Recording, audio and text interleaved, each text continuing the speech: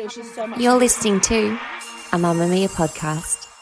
Mamma Mia acknowledges the traditional owners of the lands we record this podcast on, the Gadigal people of the Eora Nation, as well as the Wonnarua and the Gamilaroi people.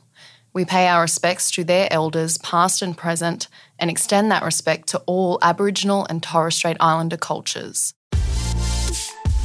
Mamma Mia subscribers, you've been asking and we've been listening. Now you can get all of your exclusive subscriber audio on Apple Podcasts. That includes everything from bonus episodes of your favourite pods to exclusive segments to all of our audio series. To link your Mamma Mia subscription to Apple Podcasts, open the Mamma Mia Out Loud page in your Apple Podcasts app and follow the prompts, or head to help.mammamia.com.au.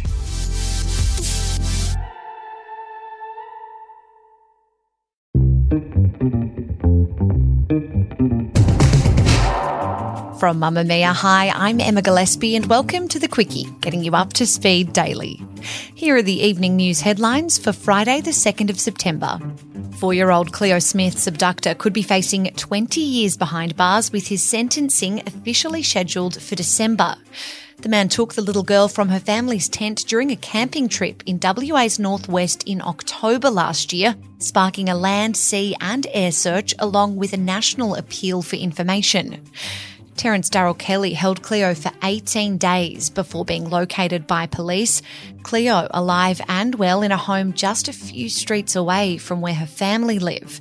Kelly pleaded guilty in court earlier this year. His sentencing hearing for the child stealing charge will take place over 2 days. Prime Minister Anthony Albanese is standing by the government's decision to reduce the mandatory COVID isolation period from 7 to 5 days. National Cabinet reached a decision on Wednesday to make the change, which will come into effect from next Friday. But some leaders are calling for the measure to be scrapped entirely. It's amid calls from the Australian Medical Association for further detail around the advice that led to the decision. The PM today saying the changes are necessary and that the release of health advice would be a matter for the states. Meantime, New South Wales Premier Dominic Perrottet says he wants the isolation period scrapped completely.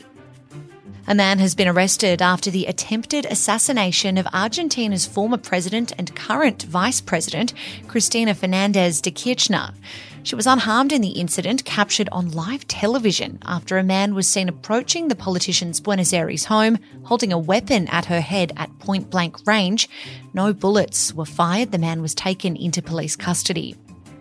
Joe Biden has condemned his predecessor Donald Trump in a rare primetime address in the United States.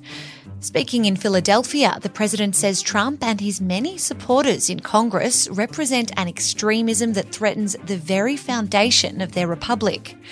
Biden specified he was not criticising all members of the opposition party, many of whom he's worked with as president, but claimed a faction of Republican Party members are dominated, driven and intimidated by Trump, with many, he claims, who do not respect the Constitution. They do not believe the rule of law, he said. They do not recognise the will of the people. They refuse to accept the results of a free election. And Mercedes-Benz has been hit with a $12.5 million fine from the federal court for failing to communicate with its customers over an urgent recall. The car manufacturer breached Australian consumer law when it failed to use attention-grabbing and high-impact language in the handling of the Takata airbag recall in 2018.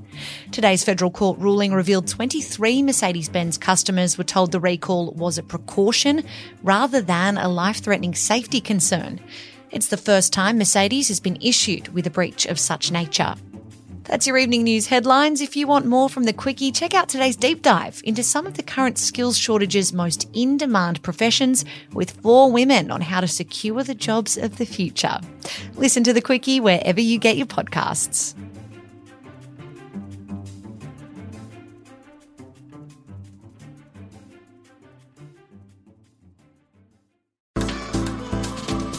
Move by Mamma Mia is the exercise app for anybody, anywhere.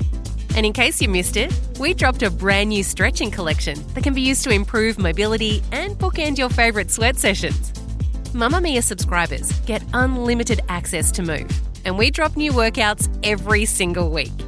If you're on the hunt for movement that makes you feel good, head to move.mamamia.com.au and use the code MOVE10 to get $10 off a yearly subscription.